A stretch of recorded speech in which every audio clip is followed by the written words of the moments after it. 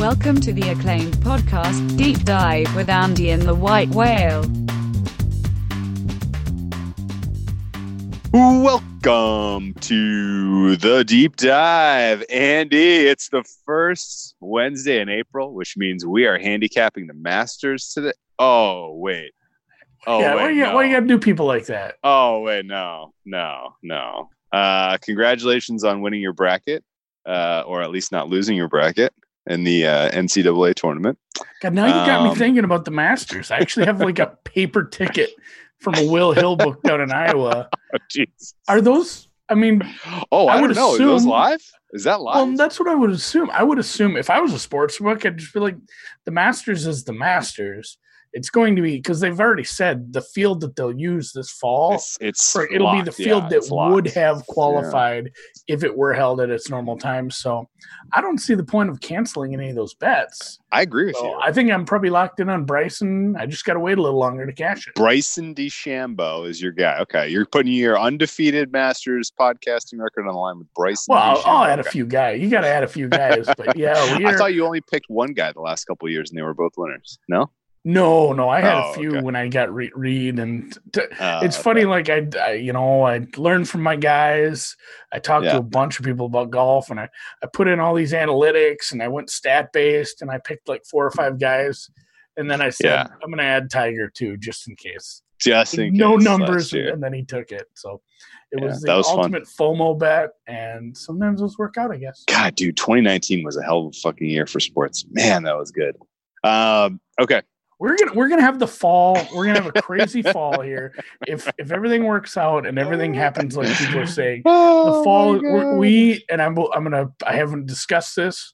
We have not had a staff meeting about this here at Deep Dive Media, but we legitimately might need to go to 3 podcasts a week in the fall. Oh yeah, well, if what plays out does play out.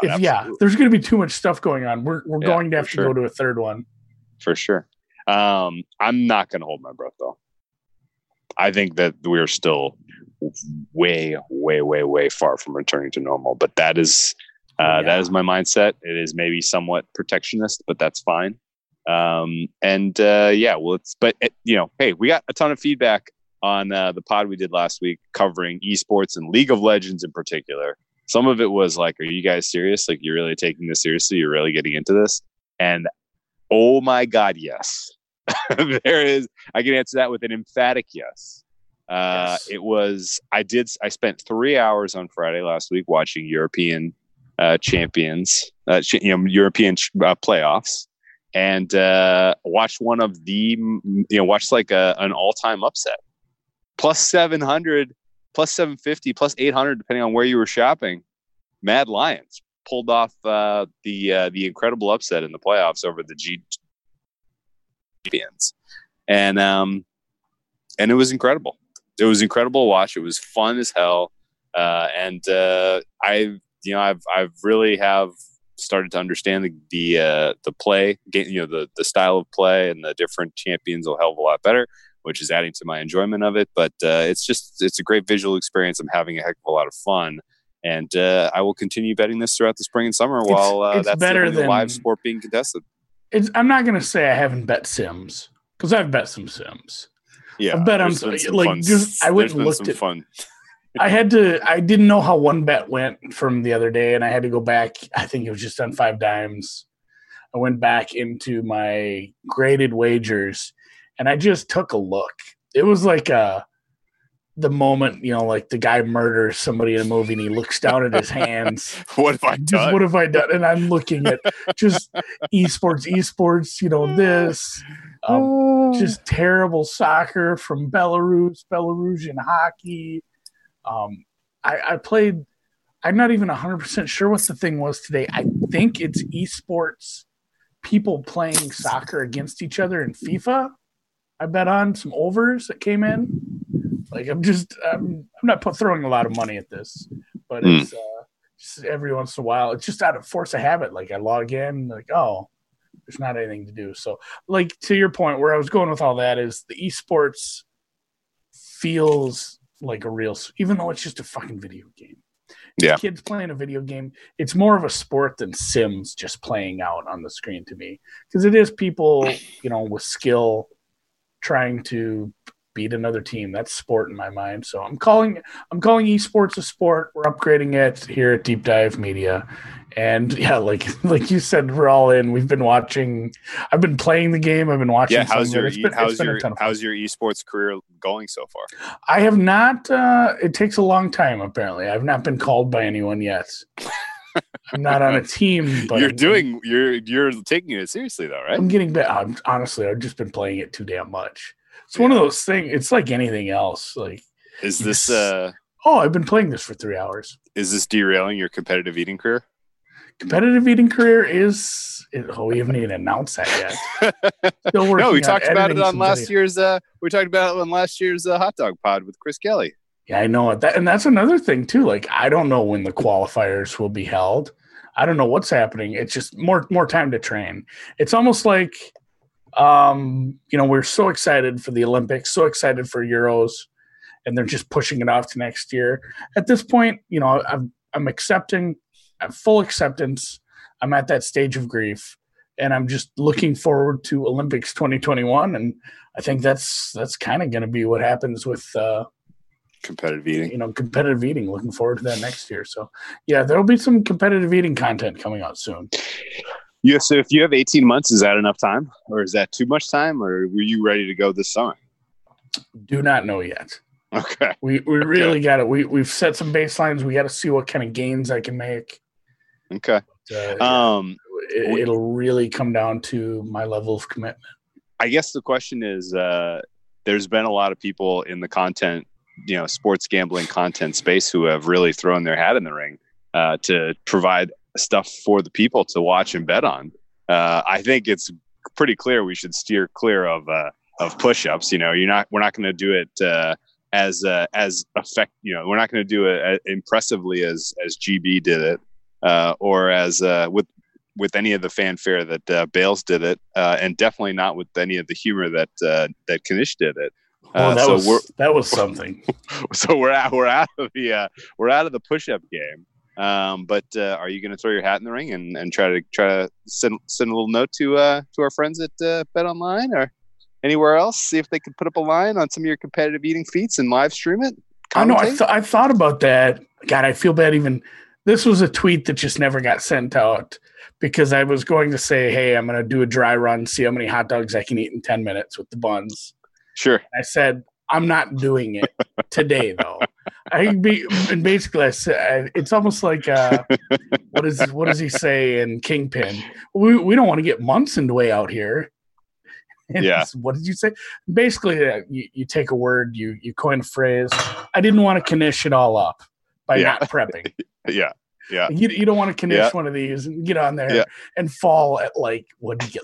55% of what he said he could do. Rough look. And although I said it was entertaining. It was entertaining. So maybe someday, but I'll definitely. I did do some recording of me eating hot dogs. So is that the goal though? Hot dogs? Well, yeah. That's. I mean. You don't take up golf and say I want to win the John Deere Classic. You take up golf and say I want to win the Masters.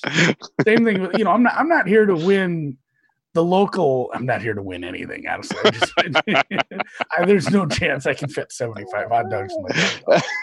You say that, but you don't know. Yeah, you don't take up competitive eating to win the oyster eating contest. You want to go to Coney Island.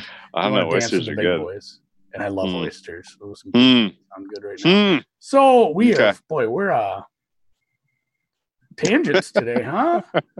Well, we're going to get into the NFL draft here in a bit. That's the whole point of today's podcast. That's the topic. We buried the lead. But I figured it would be good to kind of clear some business and just, chop it up since we're kind of losing our minds here in quarantine. So competitive eating, check. League of Legends, check. You ready to talk some NFL draft? Yeah, I'm getting pretty psyched for it. There's been some changes. This is going to be just like everything else this year. It's going to be a draft like we've never seen before, just like all the other sports. And at least we're seeing it. I guess everything else is getting canceled. I don't see how you could cancel this unless things really got out of hand and they just said there's no season at all. So the fact that they're doing this is just another reason to be hopeful that hopefully NFL season, even with some maybe changes to the preseason, goes off without a hitch and we get our football this fall. Hopefully that's where we're headed. And yeah, I'm pretty excited because this is they're always a crapshoot, but boy, this one is a crazy crapshoot. There's some serious pivot points. And, just like anything else like this, it's super hard. I hate people that do mocks, all of you. I read all of them. I read every last one of them. I look at all. Tune in next week for the deep dive mock draft. Yeah, mock draft. I just I'm mocking the top 10. I get, but once you get to a certain point, you can be like, everybody had Bradbury to the Vikings. Like that just made sense. Nobody was going to take a center higher than that, and it was such a nice fit.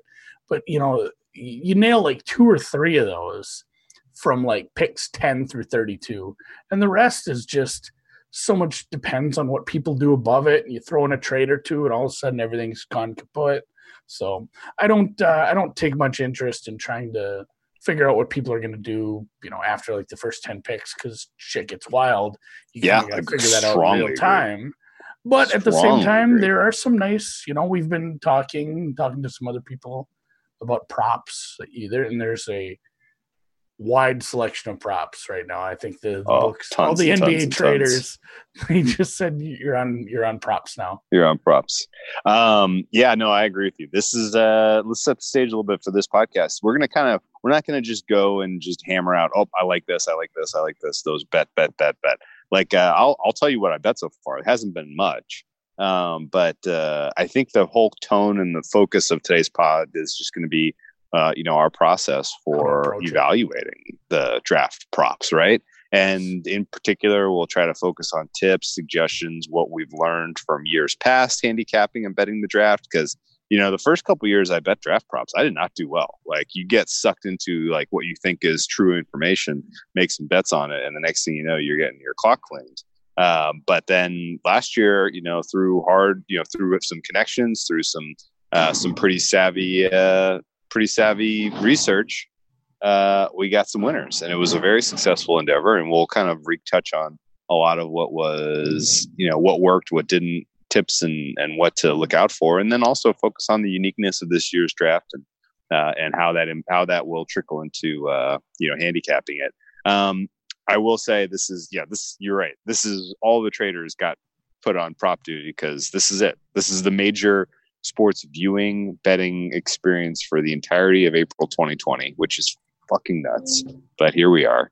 And this will probably be the biggest handle they ever have on NFL draft props of all time. Yeah, I'd say so. People are going to take all their Belarusian hockey winners and transfer that right over. But no, I haven't seen a ton of content outside of the usual suspects. There's a few guys that I know we both follow them on here that kind of get ahead of a lot of these, where they're placing draft props at locals and some of the old school offshores that post some stuff early. They're putting stuff in before the turn of the year even. Sure. Stuff is up. There's been, I want to say last year there was a draft prop in maybe November or December that was, will Kyler Murray be a first round pick or not? Will he be a football player? You go before that. Like, will he get drafted? Yeah, you got to go back to that. Yeah, will he get drafted? Will he pick NFL? Yeah. Will he be a first round pick? And then, you fast forward 3 months and basically, odds on favorite. He was the odds on favorite to, go number one. That's how it was going to be. So if you get way ahead of stuff, you can really, really find some nice prices. Okay, let's talk. Okay. All right. I want to get into Kyler Murray specifically, but let's put it on the back burner for a second because I'm just curious. How many years you been watching the draft? Oh, always. Do you remember the first one you were like really into it and you sat there on a Saturday and you just vegged and just watched the entirety of round one and because it used to be Saturday morning was round one and then Saturday afternoon was 2 and 3, right? And then Sunday was 4, 5, and 6, 7. Yeah, I'm trying to think of when they moved it to Friday, which honestly, people whined about that, but good. It's a good move. The first round is like I've watched every first round for a while now, but they moved it to Thursday, right? Is it? Yeah. I mean, maybe you're right. It's primetime Thursday night was what I remember round one being last year and the last handful of years. But yeah, do you remember back in the day, first Saturday, you just vegged on the couch and watched the entirety of the first round? I don't know if I can pinpoint the one, but I remember even when I was younger, like watching or at least paying attention to see who my Vikings took, because we always screwed that up. I was going through, I was just kind of like, I wanted to take some numbers from previous drafts and quarterbacks taken. And boy, there's been some mistakes were made. Not to say that like, and that's just what makes me, nervous for everybody who Jake Locker, Blaine Gabbert, and Christian Ponder. Now, this is Locker, Gabbert, and Ponder were taken in a stretch of 5 picks. All top 10, right? 8, 10, 12. No, it was 8, 10, 12. Okay. I mean, top 15. This is real early on stuff. Jake Locker. Locker was the first not work out. Oh, my God. I mean, just the names. Like, here, Bradford, Carr, Alex Smith, Russell, Jamarcus Russell. Oh, my Bradford, God. Bradford and Goff. Those are all first overalls. Yeah. I think I said Bradford twice.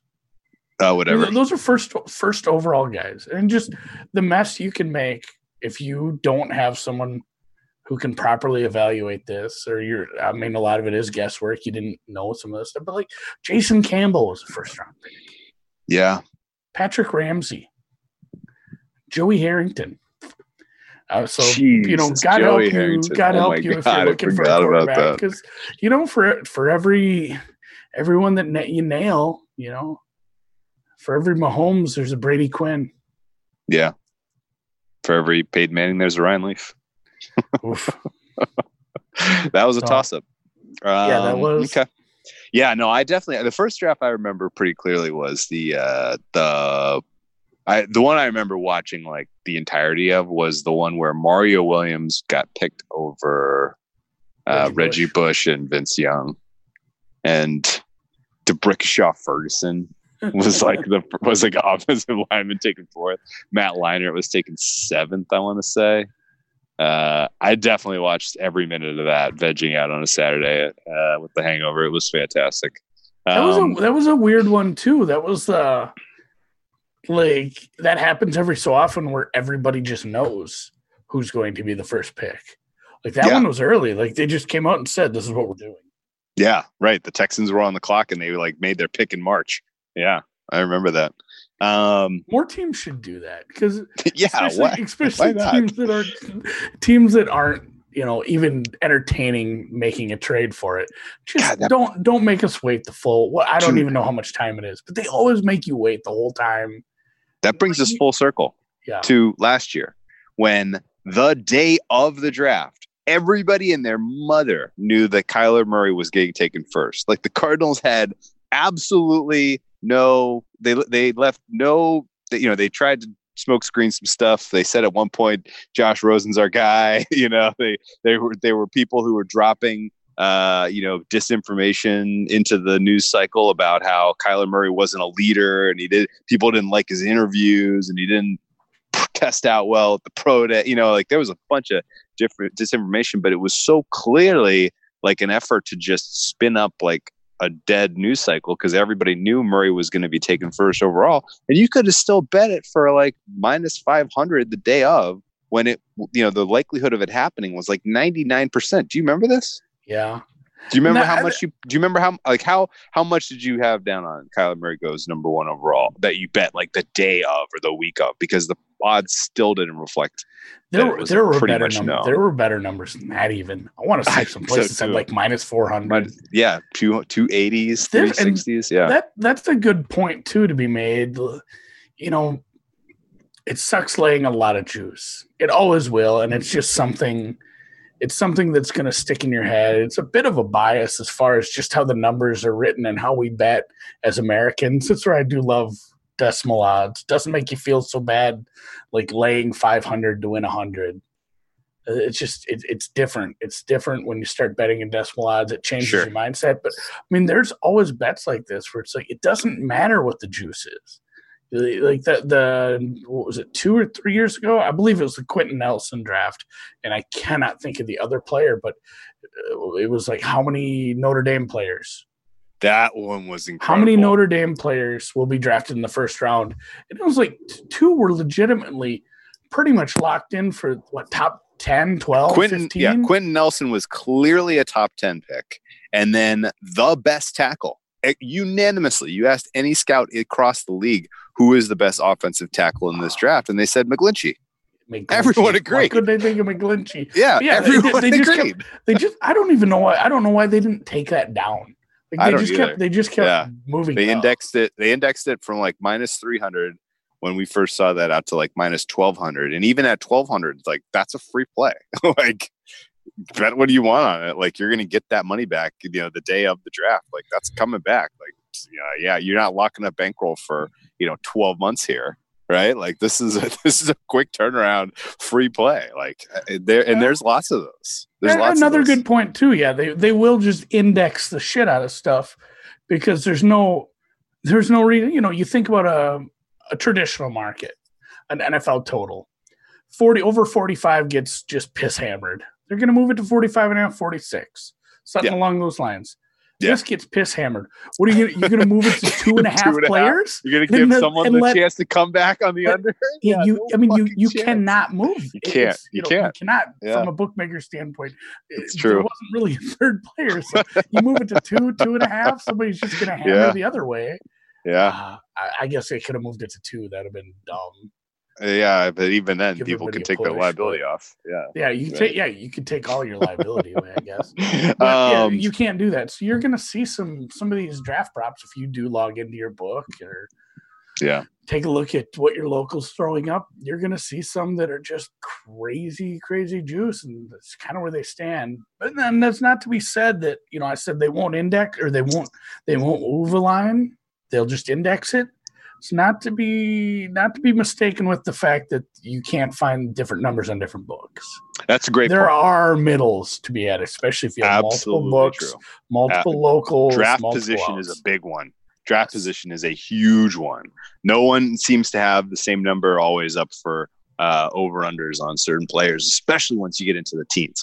But that actually pivots, and I want to piggyback on something you said earlier in this pod, which I think is super sound advice. And helped me out big time last year, and I think is worth kind of keeping in mind this year, which is focusing on the top 10.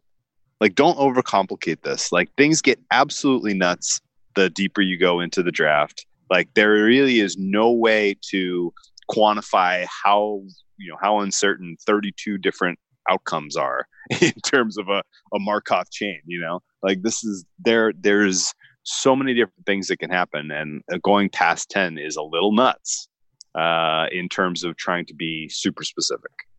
Do you agree? I mean, just think about every draft. There's always one, like, you don't want to say boneheaded because sometimes they turn out to be good moves. Sure. But unexpected, I guess. A reach. Yeah, there's a reach every year. Like, I mean, like the Daniel Jones steam, it's not like that was completely a surprise. The Daniel Jones steam started to kind of materialize, but once you start just slamming quarterbacks in the top 10 like that, and when you go Murray, Jones, and then where did the next one go? I want to say it was Haskins. It was Haskins to Washington. It just at key positions like that, where maybe a position that's not quite as deep, or a position that a ton of teams need. I mean, that's a big thing too, not just how deep is a class of this position, how many teams in the NFL, especially how many teams ahead of you, need that same position. That's where things start to get wonky.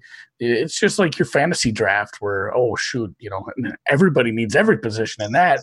You can get these funny little runs where, hey, the best 2 D tackles got taken and we need one, so we're going to have to do that, and we'll get linebacker in the 3rd round. Sure. Yeah. Things like you said, everything butterfly effects, and things get goofy. But going back to your point about the quarterbacks, I think it's pretty reasonable that their mindset among GMs is, if you are going to get your guy, right? If you're going to get the guy of the future for your team, you're probably going to take him with your first opportunity. you're not going to wait around. You're not going to trade down and then take them. Like, that doesn't happen very often. For the most part, when a team identifies a guy they want, they're either going to take him, give him their first opportunity, or they're going to move up to get him. Would you agree when it comes to quarterbacks? Yeah.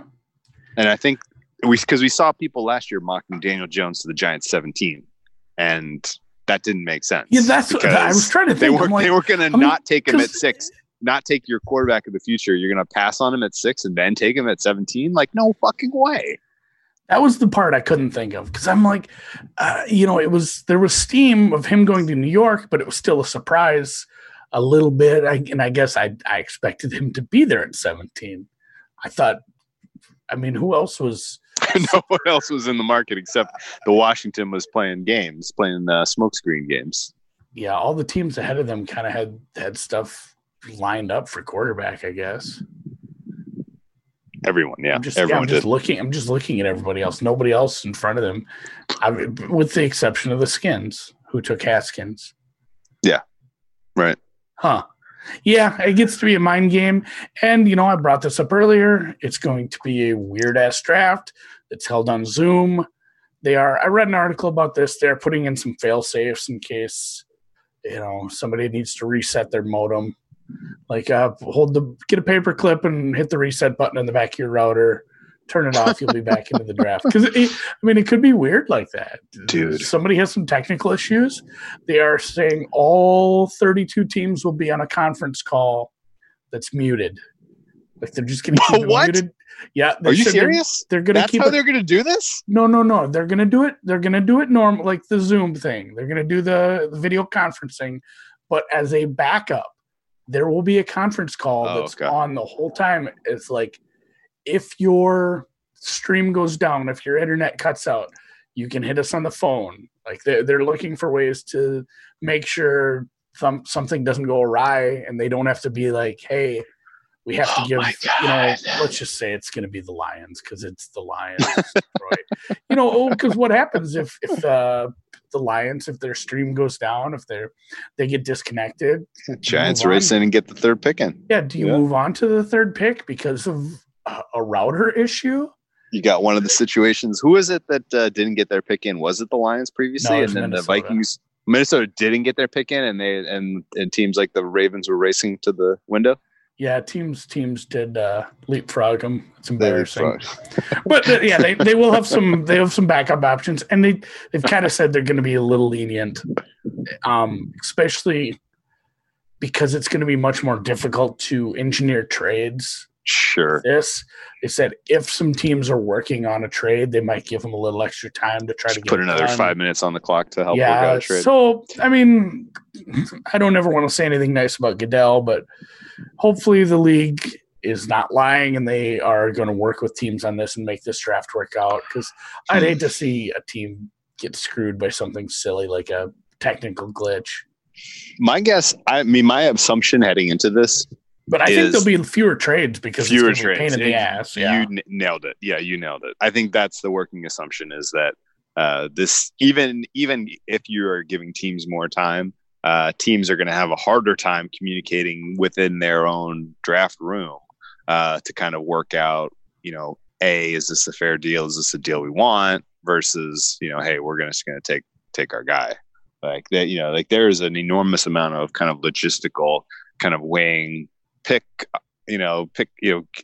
weighing offers, figuring out the chart, hey, how much is what are they offering us in terms of value? Is this fair? What is this team offering us in terms of value? Is that fair? Which of these is better? Like what would we do if we do this trade? Like all of that you can play out pretty quickly if you have everybody in the same room. But the fact that the draft rooms themselves are going to be virtual and spread out all across the country, I think is a bad sign for there being trades. Yeah. Which, makes it a little bit more unpredictable, because then the draft board reflects less actual talent in terms of order and reflects more teams just taking the best player or taking the player that they need, or, best player available. That sort of stuff ends up being more of a reflection than if there were trades and there was some sorting and you did have teams getting value in certain areas where they had need, right? Well, not only the fact that things are going to be goofy come draft day, things are already difficult for GM, scouts, front office teams because the lack of pro days, the lack of being able to get some of these guys in for medical stuff or just getting to know some of these players. You can do all the Skype and Zoom interviews you want, but a pro day is a lot, especially these. And I feel for them. Some of these players did stuff because they were maybe nursing an injury or they wanted a little extra training time. But I can't think of the receiver's name. Plays for my Gophers. Skipped a lot of the stuff at the combine. Said I'm doing it at my pro day. I wanted more time to train, and it's did not work out. No, it's. I mean, how are you going to see something like this completely shutting down your pro day? But yeah, Tyler Johnson, I think. There's a couple of really good receivers on the team this year, but yeah, it's the same thing. It's like the Cam Newton thing we brought up the other week. Teams aren't able to get the physicals that they want done on some of these injured players in the NFL right now. Same thing going on. You just can't run your due diligence that you normally could due to some of the shutdowns and social distancing requirements, and especially since every state's a little different with what they're requiring right now. Okay, so let's let me speculate a couple of narratives, and you tell me on a scale of 1 that is a bullshit narrative to 10 that has a meaningful chance of manifesting. Just grade these narratives for me. 1. If you say Bill Belichick in any of these, it's an automatic 1. I have no theories about the Patriots. Okay. But number 1 is because of the shorter off season, lack of mini camps, lack of pro days, teams are going to be less likely to take a chance on a quarterback this year, knowing that they're going to have virtually no hope of making an impact for the team this season. And that's probably a 7. Yeah. Okay. It's such a key position. And it's such a key move to take, especially a first-round quarterback, where you're putting that capital into it. You're getting the extra year. Really sucks for the teams that need a quarterback. Yeah. How about lack of a pro day, lack of scouts talking to each other, lack of kind of the networking effects is going to hurt underclassmen? Yeah, I can see that. I'm going to give that a 5 because I have to think about it a little. Okay. The lack of ability to do due diligence on players from an injury standpoint is going to incite more severe falls for injury question mark players than we normally see, and it's usually pretty serious. 10. Like okay. So last year, 10. You remember last year, like you got a handful of snips of like, oh, a team is worried about this player's injury status. Like, what was the guy? Rashawn Gary, maybe? Yeah. There was a guy from Michigan who he was top 10 talent. Everybody agreed. And then all of a sudden they were sniffing out like, teams are a little concerned about his health. And he went from being projected in like number 8 overall to getting drafted at like 26th or 22nd, right? You remember that? Yeah. Montez Sweat was another guy. Teams get a hold of that. They find out, there's injury concern, there's character concern. They find out you don't talk to your family much. All of a sudden you're sitting there on camera waiting to get picked. I don't know if that was the case that far back, but it's crazy how it's almost like a groupthink thing. Maybe even other GMs, and I've never talked to a GM in person. I've never been a GM, but wouldn't you think that would get in your head a little? Like when a player just gets repeatedly passed over. Yeah. And you're a GM, be like, why? What did we miss? Somebody like that, probably, a smart guy isn't just going to say, here's a gift that fell in my lap. They're going to have some doubts. Like, what is going on? Why is this guy dropping to us? Yeah. Should we know something? There are very few NFL teams, in my opinion, that go into the draft process myopic and are like, nope, these are our opinions. We are going to do these based on our view of this and don't, because I think there's lots and lots of redundancy in the process usually, where they bring in scouts who have talked to other team scouts, they bring in other, people who have been, league insiders, and they tell them what they're thinking and get information on what other teams are thinking. I think there's lots and lots and lots of groupthink that goes into this generally. And yeah, I would guess that a specific, a clear and obvious talent position, at a position of need or value, who falls, I think people would all be like, well, what are we missing? Like, what's going on? Like, okay, we're not going to take a chance. Yeah. Last narrative question, because they don't have as much to go on in terms of their process this year. Are we going to see guys who put up spectacular combine numbers get overdrafted? Yeah, I'm going to give that like a 6, because I think that's always the case. Yeah, right. Yeah. But maybe, you can only work with the information you have.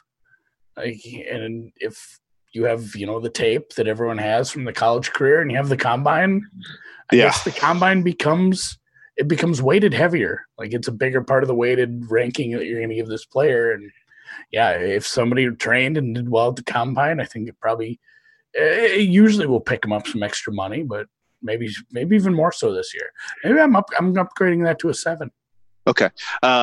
Last opinion question for you, and then we'll talk more specific about the draft itself.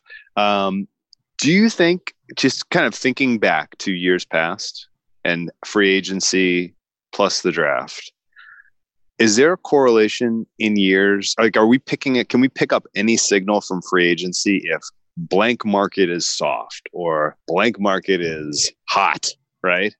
Does that carry into the draft, or is it inverse correlation where people are like, okay, well, we don't love the quarterbacks in this draft, so we're going to make sure we get our quarterback in free agency, or our D-back, and there were no D-backs really available this year in free agency. Is that going to prioritize teams to take D-backs in the draft, or is it just hey, every team feels pretty comfortable with what they got at D-back, and so there's not going to be much of a rush? I think that's such a, I don't want to say the vague. It's not vague. It's so dependent on the 32 individual situations that the teams are in.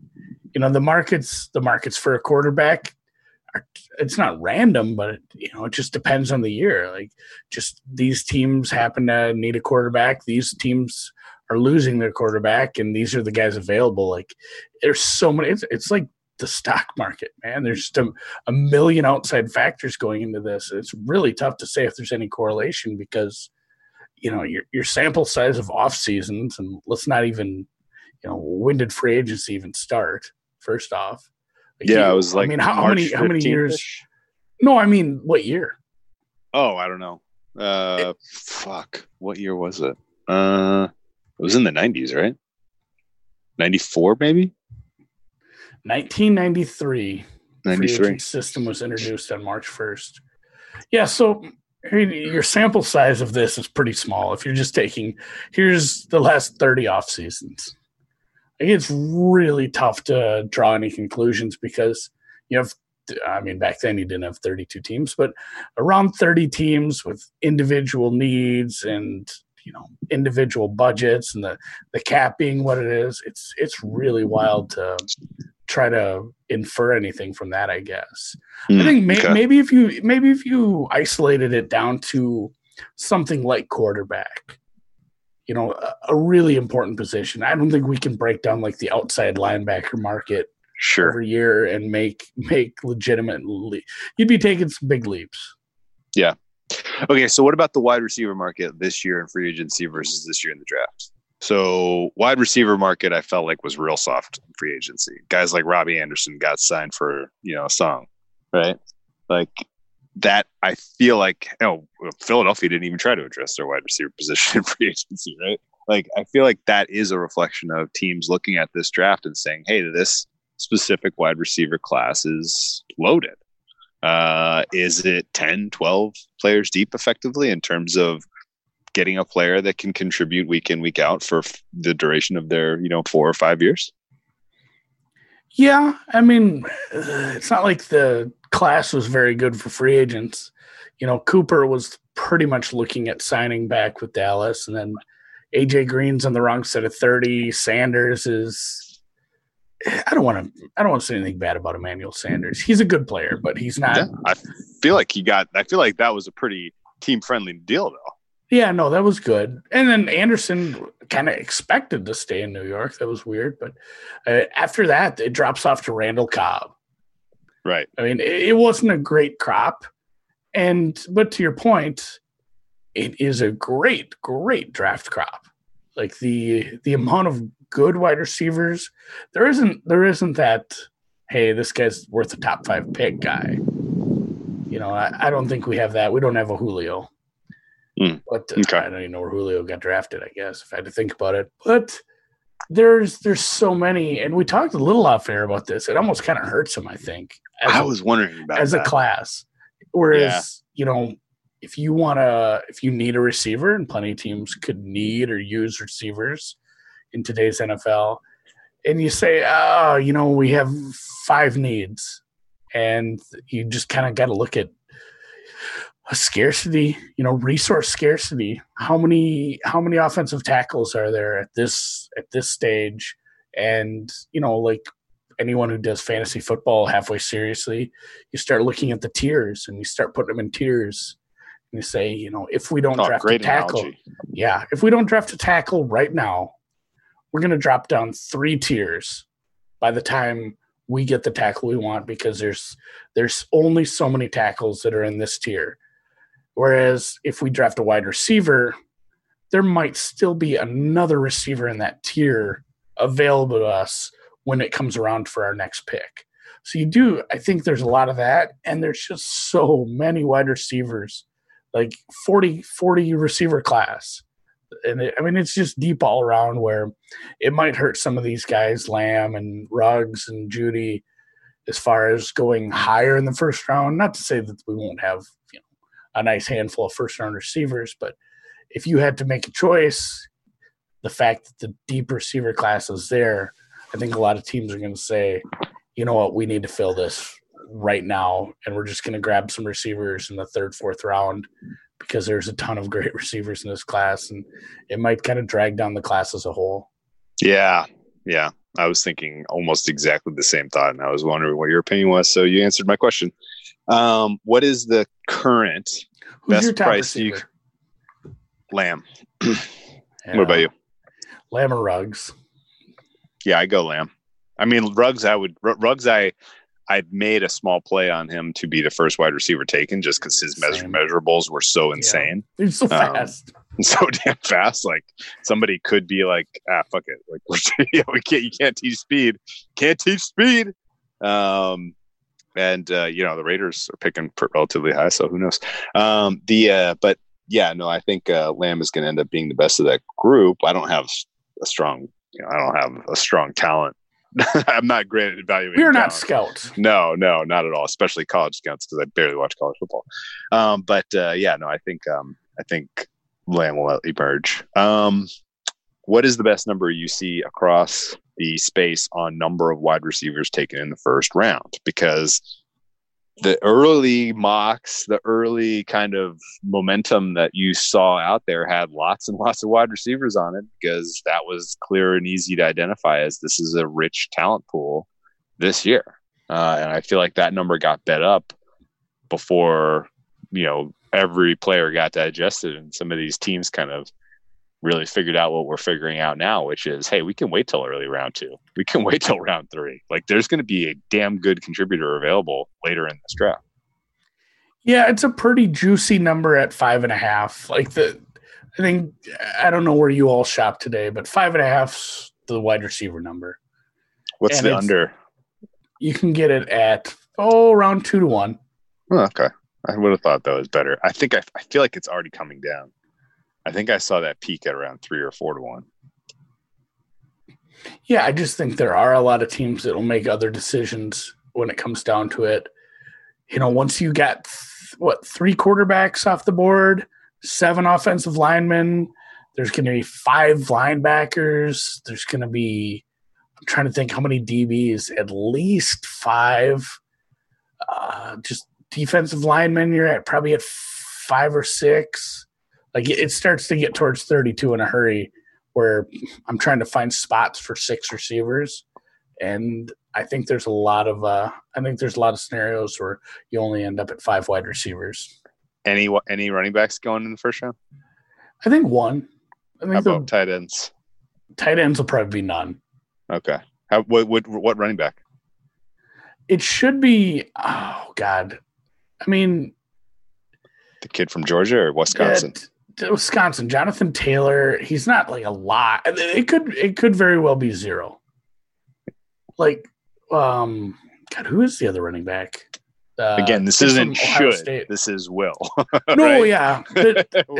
We say should be 0, but it's probably could 50. Be 1 or 2. It's probably 50-50 that it's 0. Yeah. Okay. Sounds fair. Yeah.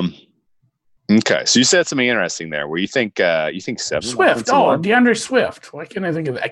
I kept thinking of J.K. Dobbins, and I don't think that's happening. No, Swift or Taylor could go round 1, but it's not a likelihood as far as I can tell you. You said 7 offensive linemen. That sounds like a big number relative to what I've seen hanging around out there. Yeah, I think 6. 6 is a lock. I laid that at like minus 225 over 5.5. Yeah, I still think any number on that's good.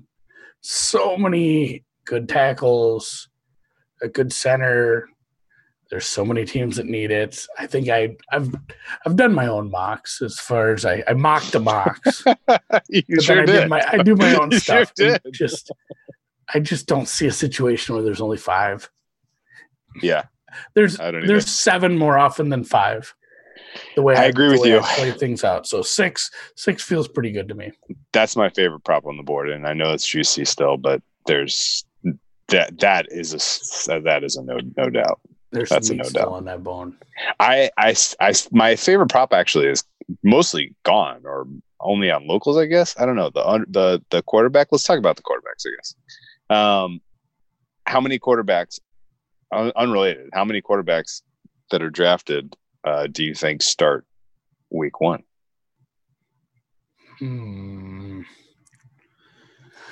One. How many quarterbacks that are drafted do you think start by, out of the coach's free will, not like forced in because of injury? 2. Okay. Interesting. I'm guessing your 1 is going to be Cincinnati, whoever they choose. Maybe 3. I could go with 3. I could see Cincinnati, Miami, and then maybe the Chargers switching partway through the season. Pulling the old Baker Mayfield takes over for Tyrod Taylor. Yeah. Whoever the Chargers draft takes over for Tyrod Taylor. Yeah, I could see that. I guess I hadn't really thought too much about Miami and what they're going to do, what their whole situation is going to be. Yeah, it's very tough to I don't know if they'll give the guy a couple weeks to get to see legs. Especially, it's going to be tough. And we talked to somebody about this last week. It's going to be really, really tough for these young quarterbacks coming into these situations and then not having maybe a full. I mean, rookie camp done. A lot of the OTAs are going to not happen. Camp might be shortened. Preseason might be shortened. I mean, there's a lot of things that are going to work against rookies starting right away. Yeah, so I agree. there could be some big problems with that. So I think teams might err on the side of let's not get this kid killed. as far as Andy Dalton starts week 1 over Joe Burrow. I don't know about all that. So let's clear the air. There's been Miami. Who does Miami have besides what's his face? Can we first of all can we summarily dismiss the attempt to dramatize the first overall pick that is being, put it out there into the world, where people are like, "Oh, I'm hearing Cincinnati's got interest in Justin Herbert." Is it Herbert or Hair Bear? I think Hair Bear that's a different that's a whole different quarterback. Yeah, it is. Herbert and Cincinnati, those rumors and the attempt to add drama to this process is very, very silly in my opinion. Ian Rappaport, by the way, deserves some scrutiny for his bullshit last year over the Kyler Murray stuff. He was doing the league a solid to try to make there be drama over the first overall pick last year. I mean, we benefited from it because we got a very favorable price, I felt like, on Kyler Murray going to number 1 overall. But, let's not forget that there are players in this space of information like Ian Rappaport who basically do the league a solid trying to create drama, not provide realistic and meaningful information. Is that fair? Yeah. And I think anybody who does the lip service to the league or the team or whoever like that should be probably tarred and feathered. And it does suck. I mean, I don't know if it's just clicks or whatever they're trying to get, but it's pretty rough. It's a rough. Was the other? Was it Casterly who was smearing Kyler Murray last year too? He was. Yeah, there was somebody else. I think it was Casterly too, who had the reports like he can't learn the playbook. He doesn't have leadership. Like there was some real questionable reporting going on last year on his behalf. I can't remember all who did it, but it was bad. So yeah, tip number 2: look out for misinformation because there's a shitload of it. Yeah. So what do you think after Joe Burrow? We're going to see pretty clearly, looks no doubt, Chase Young too. Yeah. Washington doesn't fuck around too. A good point about that I read in an article today. 3rd consecutive season that Ohio State will have a top 5 defensive player picked. Ooh. Like, that's pretty wild. That is. They could have 2 as well. Yeah. I think they will have 2. Yeah, 3 is where it gets tricky. And it's funny. I pulled this up, sportsbook.ag. I know it's not a book everyone has, but they have fun props. It's like their menu is never really big, but they always have a prop that I never find. No one else has. Yeah, right. And they have the top 3 picks trifecta. Bomb. Nice. You can do the trifecta. I like this. So who's your 3? I'll tell you what the odds are here. We're going Burrow, Young, and what's Okuda? Excuse me, Okuda. Yeah, I want Burrow, Young, Okuda. Favorite. Yeah, that's the favorite. Is that? I'm going to guess the odds on that. I would price that at about plus 190. You can get plus 225. Oh, right, that's a bet. Tua is the favorite to be the 3rd pick, which is a little suspect. I might put a little bit on someone getting overexcited, making the trade, and getting Herbert. I can get Burrow, Young, Herbert at 15-1.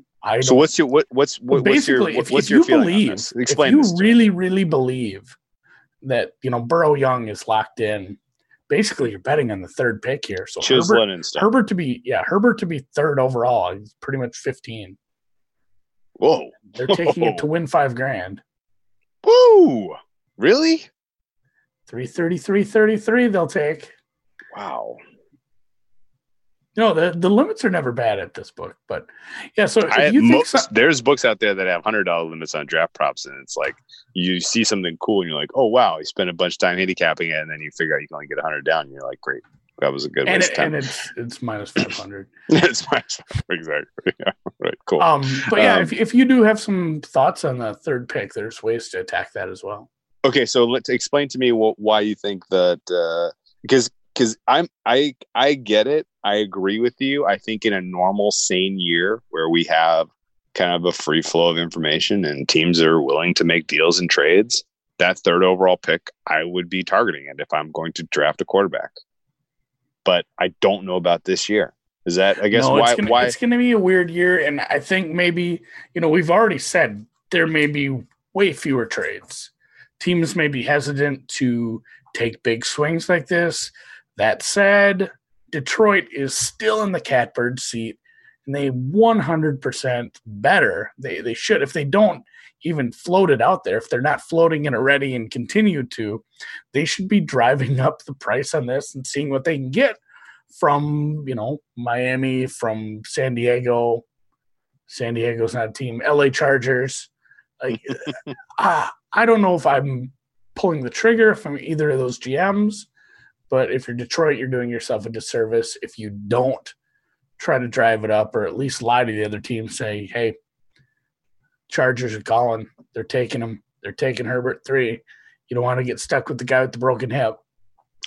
So let's talk about that. Tua, albeit Tua. a very clear and obvious talent, could be in contention for the number 1 overall pick any given year. Likely going to fall. Again, it's going to come down to the team, what they think. I don't know. I'm not getting like smoke screens out there on that. Like, there's stupid people like Lombardi saying that, there's teams that are way scared of him. But I mean, those could be GMs. Hey, what do you think of Tua? And he said, I wouldn't pick him because of the injury. And it turns out it's somebody like the Chiefs. Like, well, yeah, they don't. Their opinion doesn't really matter that much. They're not taking a quarterback. I feel like you see a lot of those, like, 2 anonymous GMs have this opinion about this player, and then if it might end up being a couple GMs that have no interest in even getting into a market in that position. So it's kind of dumb. I think half the time some of those smokescreen reports. If I was a GM, I'd be scared because I'm not getting. I'm working with an incomplete information. My data set's not all there. If I can't fully suss out how injured he was and how injured he is and how he's looking, not getting a chance to get him out there on the field and do some throwing and moving around, like, that sucks. So he could drop. Like, 3 months ago, I was dead set on Tua going 3rd or 5th. Like, there was no way around it. He was going 3rd or 5th. That's what's happening. But now, with the current climate and the restrictions that some of these poor GMs have put on them, I'm not so sure anymore. It could go tits up for him. It sounds like, I guess, so your thinking is then we could be living in a world where both Miami and LA have sold themselves on Herbert. Yeah, I don't get the love stuff. I don't like him at all. I don't love him. No, I don't either. But, yeah, and at that point, too, let's say Miami and the Chargers, neither of them trade up. Detroit takes, a defender, whether it's the linebacker or the D-back. The Giants go with their linemen. And then you get to 5 and 6, and you have 2 quarterback-needy teams. And if they're both scared of Tua, Miami maybe takes Herbert, and then the Chargers, they have other needs. Do they? O-line? Everybody has needs. Yeah, but they let Philip Rivers, their franchise quarterback, walk away. And they're moving into a new stadium. They need to get some fan excitement. Well, and at that point, then you need to target somebody else at quarterback, and you need to be moving down and thinking about signing Jameis or Cam or something and trading out of that spot. So if the Chargers are scared of Tua's injury, it puts them in a weird position being 6th. They either need to make something happen with Detroit and get Herbert if that's who they're after, or maybe trade back, get extra picks, and fill in other holes and look for depth and find some. Because you still have free agent quarterbacks out there.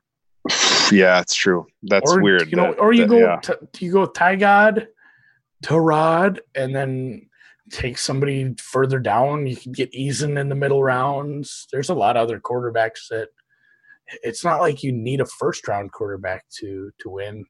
If you have a good scouting department, you can hit with lower-round quarterbacks. Happens all the time. Dak Prescott. Who else was down there?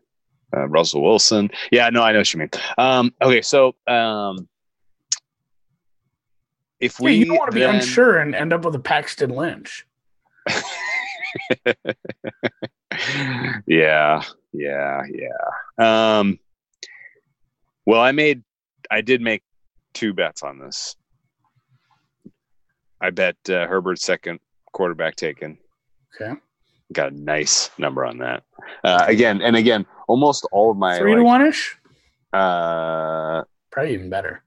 Plus 470 that Herbert is the second quarterback drafted. I also bet that Tua is the third quarterback drafted at plus 700. Both both of those to me seem priced incorrectly, I guess is the right way to say it. I don't know. I just feel like it's a hell of a lot closer. That's exactly what you meant. What you meant. You said what you said. That's it's just like anything else. I'm not like counting that money. I'm not like, oh, I'm gonna win this money. I'm so excited. I got a winning bet here. It's just like it shouldn't be 400 and 700. Like, well, it's just like anything else. They can open a total 4 points too low. We can hammer it. It can move. It can move 5 points. Yeah, and the game can never. We can never come close to winning that bet. Weird things happen all the time. I mean, I think you're right. You set a probability of these things to happen, and you base it off the price. And I think you did get some nice numbers on things. Yeah, my decision making on Herbert was basically like the Tua injury and him falling.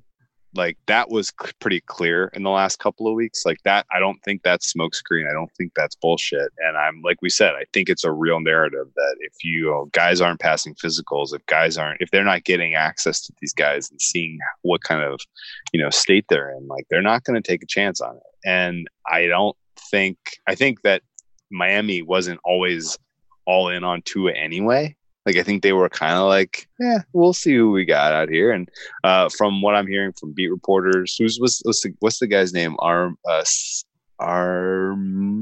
Salgado? I can't remember his name. There's one beat reporter who's always kind of had the inside scoop on who Miami was going to take year in, year out. And he was basically on they actually are all in on Herbert train. Daniel Jeremiah had Herbert going 5 in his mock. And his mock is traditionally very actionable, in my opinion. There's at least once he gets the information, and this one that came out this week, I think does reflect that. So I think Herbert to the Dolphins is pretty solid, and whether they take him at 3 or 5, I can take this out of the picture here because, I could take that variable out of the equation here by just taking him second quarterback taken. Yeah, and I think, if Miami and San Diego, LA that's going to take a while. It's been years, man. It's been a couple of years. If they get into, I don't think we've ever done this podcast when San Diego Chargers were in San Diego. I don't know, man. Maybe that's rough. Either way, I think in LA for 2 years. Yeah, from a NFL fan, from a viewership standpoint, I think the most exciting thing that can happen is Detroit trades. Yeah. Detroit makes a trade. A quarterback goes at 3. It leaves both defenders that Detroit is possibly looking at available. I think New York probably still goes with a lineman, maybe another quarterback. In that situation, who makes the trade with them? Because if Miami doesn't, they'll probably end up with a quarterback at 5 or trading out. Like if Detroit trades, this whole first round gets wild. So that's true. It's kind of what I'm hoping for is we get a quarterback at 3 because it really changes the landscape. I don't know. Maybe I can say what I want about the fact that Gettleman's probably locked in on a tackle, but if you just leave, both those defenders out there, Simmons and Okudah, you kind of have to think about taking one. You're not even talking about you have a hotter take than that in terms of who the best of these defensive players is. Yeah, I kind of do. I have my guys. I like. Who's your guy? I like Simmons. No, I thought you liked Brown. Oh yeah, no, I like Brown, but not to be. I just don't think teams are going to go crazy and take him like. Oh, okay. Maybe top 10. You told me you liked Brown over Chase Young as far as the best defensive player in this draft. I don't think. You walking that back? No, I don't think it'll. There's zero chance it'll get drafted that way. Obviously. I know. I just meant like you think that that the future, his ceiling is higher. He's going to be a better player in the NFL. Yeah, no, like time will tell. That's a time will tell kind of thing. As far as we get further down the line, I think he's going to be a better NFL player. Well, he's got a perfect slot. And half the reason I think he's going to be a better NFL player, he's not going to play in Washington. Unless something weird happens. Like he's just Is there a situation worse than getting drafted by Washington? No, he's not going to get the curse of the Redskins. He's not going to get MRSA. He's not going to get screwed over and with any kind of nonsense. Yeah, I put him and Young on like an even playing field as far as talent and potential, and he's going to get put into a better situation. Speaking of situation, do you see the fit that people are projecting him into to the Panthers at 7? I can see that. That's where it would get interesting if defenders start falling, because Panthers are going to take a defender. So if Okudah does fall, I guess it depends who ends up at the 5th. If the Lions just trade back to 5, they'll take a defender there, and then it leaves Simmons, or I suppose it would probably just be Simmons at Can you tell me Simmons' position? 7. He's kind of like a linebacker safety hybrid. Yeah, he's like the world's fastest linebacker. Like he's a linebacker, but yeah, you could put him at either safety position like very easily. He's super versatile. I'm really excited about him. What I guess, am I being stupid and blinded by what a good fit Brown would be for the Panthers when they could potentially, like, is he a replacement? He's not a replacement for Kuechly. He's not playing middle linebacker, right? No. This is it's too small. Okay. Smart guy, athletic, and super. He can play. I mean, he can play anywhere back there. I mean, just having the flexibility like that, and we'll get to this when we get further into the NFL. I talked about the lack of training camps and a few other things affecting teams. Like Carolina might be one of the worst as far as the casualties of that. Bringing in, everybody's new. I mean, just a new coaching staff and a new quarterback.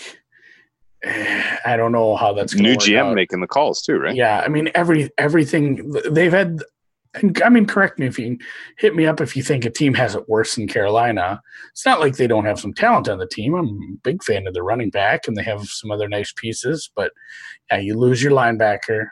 You are going in a different direction at quarterback, and basically all the leadership is different. If you don't get a full preseason, it's going to get messy in Carolina, I think, to start on. So yeah, I feel bad for the them. Dolphins last year, where they're losing 49-0 in week 1, but by week 8 or 9, that's a good comp. Like, they're a team that can be competitive, but boy, they need time. Like, they need time to get their shit and get their shit together. Yep. Okay. So I bet Brown under 8.5. I think he goes in the top 7. I think he goes 7 to the Panthers. It's too good of a fit. I can't get past it. I can't get over it. I'm going to be bummed if they go in a different direction. If they take Simmons, that's a fine pick for them, I suppose, but I'll be bummed. So I like it. Yeah, I got that at plus money. That's going to be in the minus territory here by the time we get to the draft, I think. I took Okudah 3rd overall at plus 170. I think Detroit's not going to be able to trade out, and they're going to end up taking him because he fills a glaring need. They do have a need there now after some moves they've made. Yes, sending Slay to Philly creates a need to draft a top tier talent at defensive back. So those are the 2 defensive props I played, and then I played Wirfs first O lineman. I played that too. I think the Giants are going for Wirfs, whatever. They tend to leak a lot, and that seems to be the temperature in the room in terms of who they prefer at tackle, and that's almost certainly the direction they're going to go. Protect their young asset at quarterback, see if they can reduce his fumbles next year, and I think there's a lot of good options, though. And the O-lineman class is absolutely stacked in this draft through about 7 or 8 players. And then it falls off pretty dramatically. So that the difference between tier 1 and tier 2 in the O-lineman category is massive, which I think does incentivize a lot of teams to start thinking hard about drafting in the O-line in round 1. which leads to the best prop on the board being over 5.5 offensive linemen. Is that a fair roundup? Just right off the bat, like New York, Tampa, Cleveland, like those are lineman picks. Miami probably takes one with one of their picks. Oh, absolutely. Yes. Miami has to take at some point, probably with their second pick there. So I mean, you're not halfway through the round and you're at 4 linemen pretty fast. And I mean, just everybody can use some linemen. I think you'll see. I don't know if Minnesota would look. Minnesota's got some glaring needs at corner, and they have 2 first-round picks. And all of a sudden, they need a receiver again. And they need a wide receiver and a corner, I think. Seattle, Baltimore, Tennessee, even Green Bay. Like, if you get – those teams are all in a row. You have picks 28. I mean, it might get a little hairy there. You might get a little worried, and then you get to pick 27, and you could have a nice little run. Boom, boom, boom, boom. Boom, boom, boom, boom. Exactly. I totally agree with you on this. All right. So that's it in terms of handicapping work that I've done so far, bets that I've made. Yeah, still working on this. It's exciting to have something to work on. I guess, and the only other thing I'll add is don't fuck around waiting for a prop or a bet or thinking that you're going to get these prices in a week, because you are not. I've already missed a lot of very, very good bets that I'm sour about because I was like, I don't want to tie up money now. Who knows? We'll get more information later. Like, these things get beaten into shape quickly because these are low liquidity pools, and they are basically sourcing opinion by the bettors to sharpen the numbers. So when they hang a bad one, it gets beat up real quick. So that's fair. Don't waste your time. You want to do any wild predictions, speculations? Wild ass guesses? My wild ass guess is that Jaguars do something stupid at 9. That's the one where, I have every pick where it's like, here's a couple of directions they could go, at least in the top 15. And then from there it gets, you have 2-3 needs per team. You just kind of got to decide what happened in front of you. But I really, really don't know what Jacksonville is going to do. They need everything. I mean, they need a lineman. They might be a team that gets an offensive lineman. Oh yeah, for sure. They take the best tackle available, probably. It depends. It depends what's happened at corner. I think what's happened at corner. It's not like much can happen in front of them, but it might be a corner. It might be a lineman. They need help on defense up front. They need help in a lot of places. They gutted their talent. Yeah, that's where I'm not sure. I'm not sure what they're valuing right now. Yeah, right. What parts? And then you have mocks that are showing them taking like a quarterback. That's insane. Like you're out of your goddamn mind. Yeah. Why would you do that right now? No. That's insane. They're riding with Minshew. If they lose, if they suck, so be it. They're going to take quarterback next year. That's without question. Yeah. Do you think Jacksonville moves to London next year? I kind of do. I think that's like that was one of those things where it sounded like the stupidest thing ever when you heard it. Like, oh, that's just dumb talk. And now it's like that seems like a legitimate thing right now. They need to bring back the Concorde. Yeah, so people can get there fast. Or like Concorde. SpaceX. There's probably some that are sitting out in the Mojave Desert that some team could buy and use to fly their players. It would be an advantage if you could get to London faster. Mm-hmm, it would be. Okay, so give me a wild ass guess on who is the 4th team that drafts a quarterback. If we assume Bengals, Finns, Chargers, I'll hold serve. Take 1, 5, 6. Who is the 4th team? So you're thinking Tua at 6? I'm thinking Tua at 6. Oh, man. I mean, I think the Patriots are more than happy to sit and wait and take somebody way later. Who else really, really would want to get after it if those teams made it? And maybe the Jaguars want to get somebody in there and they go later on. I don't think there's a 4th one in the first round. I kind of don't either. I really think you're ending up on the next day before you see another quarterback, and people are like out there banging the round drum 3. like over 4.5 quarterbacks is a good play in the first round. I'm like, who? Which teams? Like, huh? Like it was only 3 last year. There was only and we knew that the Broncos wanted Locke. They just waited till day 2. If somebody reaches, I guess nothing would surprise me if somebody reached really big on Love, just because he's what's left. But boy, would I not like that move at this point. What team honestly, even? Yeah, what team even? Yeah, I mean, somewhere mid-round, I guess. I mean, Chicago has they've brought a guy in. Oh man. Like who would reach for something like that?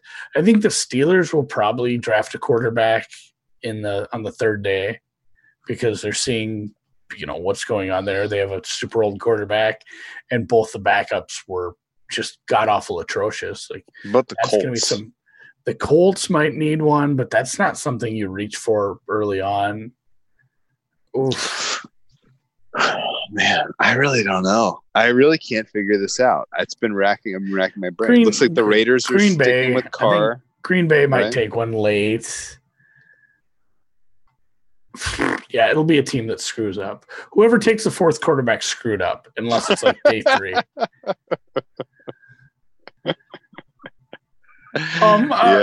Tampa Bay maybe takes somebody late. Their quarterback's kind of old. Yeah, that's a good point. They could use somebody to develop for the future. Yeah, I honestly, that's the toughest question you've asked me so far. I don't have an answer. I've been thinking about it. I've been trying to figure it out myself. I have nothing. Okay, well, we'll see. We may do another draft refresher as we get closer. Recap our favorite plays, reflect some of the impossibly wild closing line value that I think we're going to get on some of these, or vice versa. Some of these could go wildly the other way. Who knows? So I'm excited though. It's very, very excited because we have something to handicap. Yeah, it's great. It's great fun.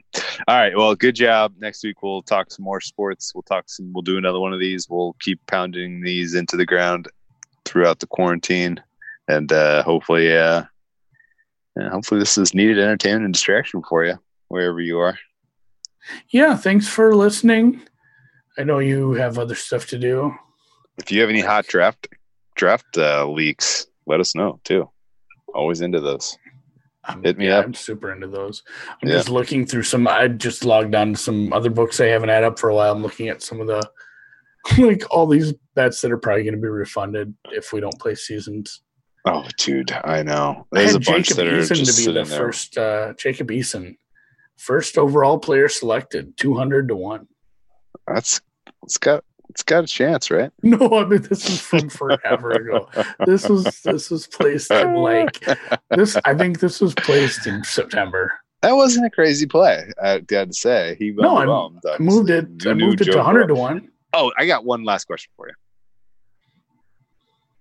Shoot. You bet Joe Burrow to win the Heisman. You watched a lot of Joe Burrow. You watched a lot of LSU games. He's likely getting drafted by the worst, if not one of the worst franchises in the NFL. What is his ceiling in terms of is he a Jamarcus Russell? Is he an Alex Smith? Is he a Sam Bradford, a Jared Goff, or does he do better? Man, don't put him in the Jamarcus. I mean, Russell just, when Jamarcus came to the league, I don't know what the deal was, if he just didn't want to put in the effort anymore. It was kind of the tape on him. He didn't care. He wanted to let his God-given talent just do what it did while he was in college, and it didn't work out. So I don't think Burrow's anywhere close to that. He's going to be probably a little harder worker than Jamarcus Russell, but like we said with the Chase Young thing, it sucks getting drafted into a bad situation, and just Cincinnati's ownership. It's a business, not an entertainment model where, hey, we want to win Super Bowls at any cost. So it does kind of suck. They're a bad franchise. I don't like them. So that sucks, but it's not to say you can't have success. I mean, Cincinnati, despite everything, went to the playoffs a bunch of years in a row back in the Marvin Lewis days. Like, Carson Palmer. That was their last number one pick. It's not like right? It's not a kiss of death, but it would be a lot cooler if he was somewhere else. So we'll see. We'll see. But I guess what do you think realistically? Like in 3 years' time, are we putting him in the conversation with the top half of the league or bottom half? I think top half for sure, just because of what we've talked about previously. We're hitting a quarterback drought. Good point. When all these, when Brady Rivers, all these guys finally are retired, and a lot of the younger picks from the last few years have not panned out as well. Like if he's serviceable, he's going to be top half. Would you swap Sam Darnold for Joe Burrow at this point? Well, I don't know about all that. How about Baker Mayfield? Probably. I hate his stupid. This is going to be teeth cutting time for Baker. We'll get into that when we get further into the NFL, because he's shown he has the talent. I don't know what's wrong with his brains. And boy, I feel bad. Like another bad situation. Like Darnold continues to be in a bad situation. He's had the injury, the roster, and I mean, I don't love the coaching up there right now. Yeah. So I think it's going to be another bad year for Darnold. Yeah. Who's he going to throw to? Suck. I don't know. Gase is kiss of death for him. All right. Well, best of luck. This was fun to do a podcast. We'll talk to you next week, and good luck on your competitive eating and your League of Legends. League of Legends. All right. Good luck with League. Good luck with competitive eating, and we'll talk to you next week. Bye. See ya.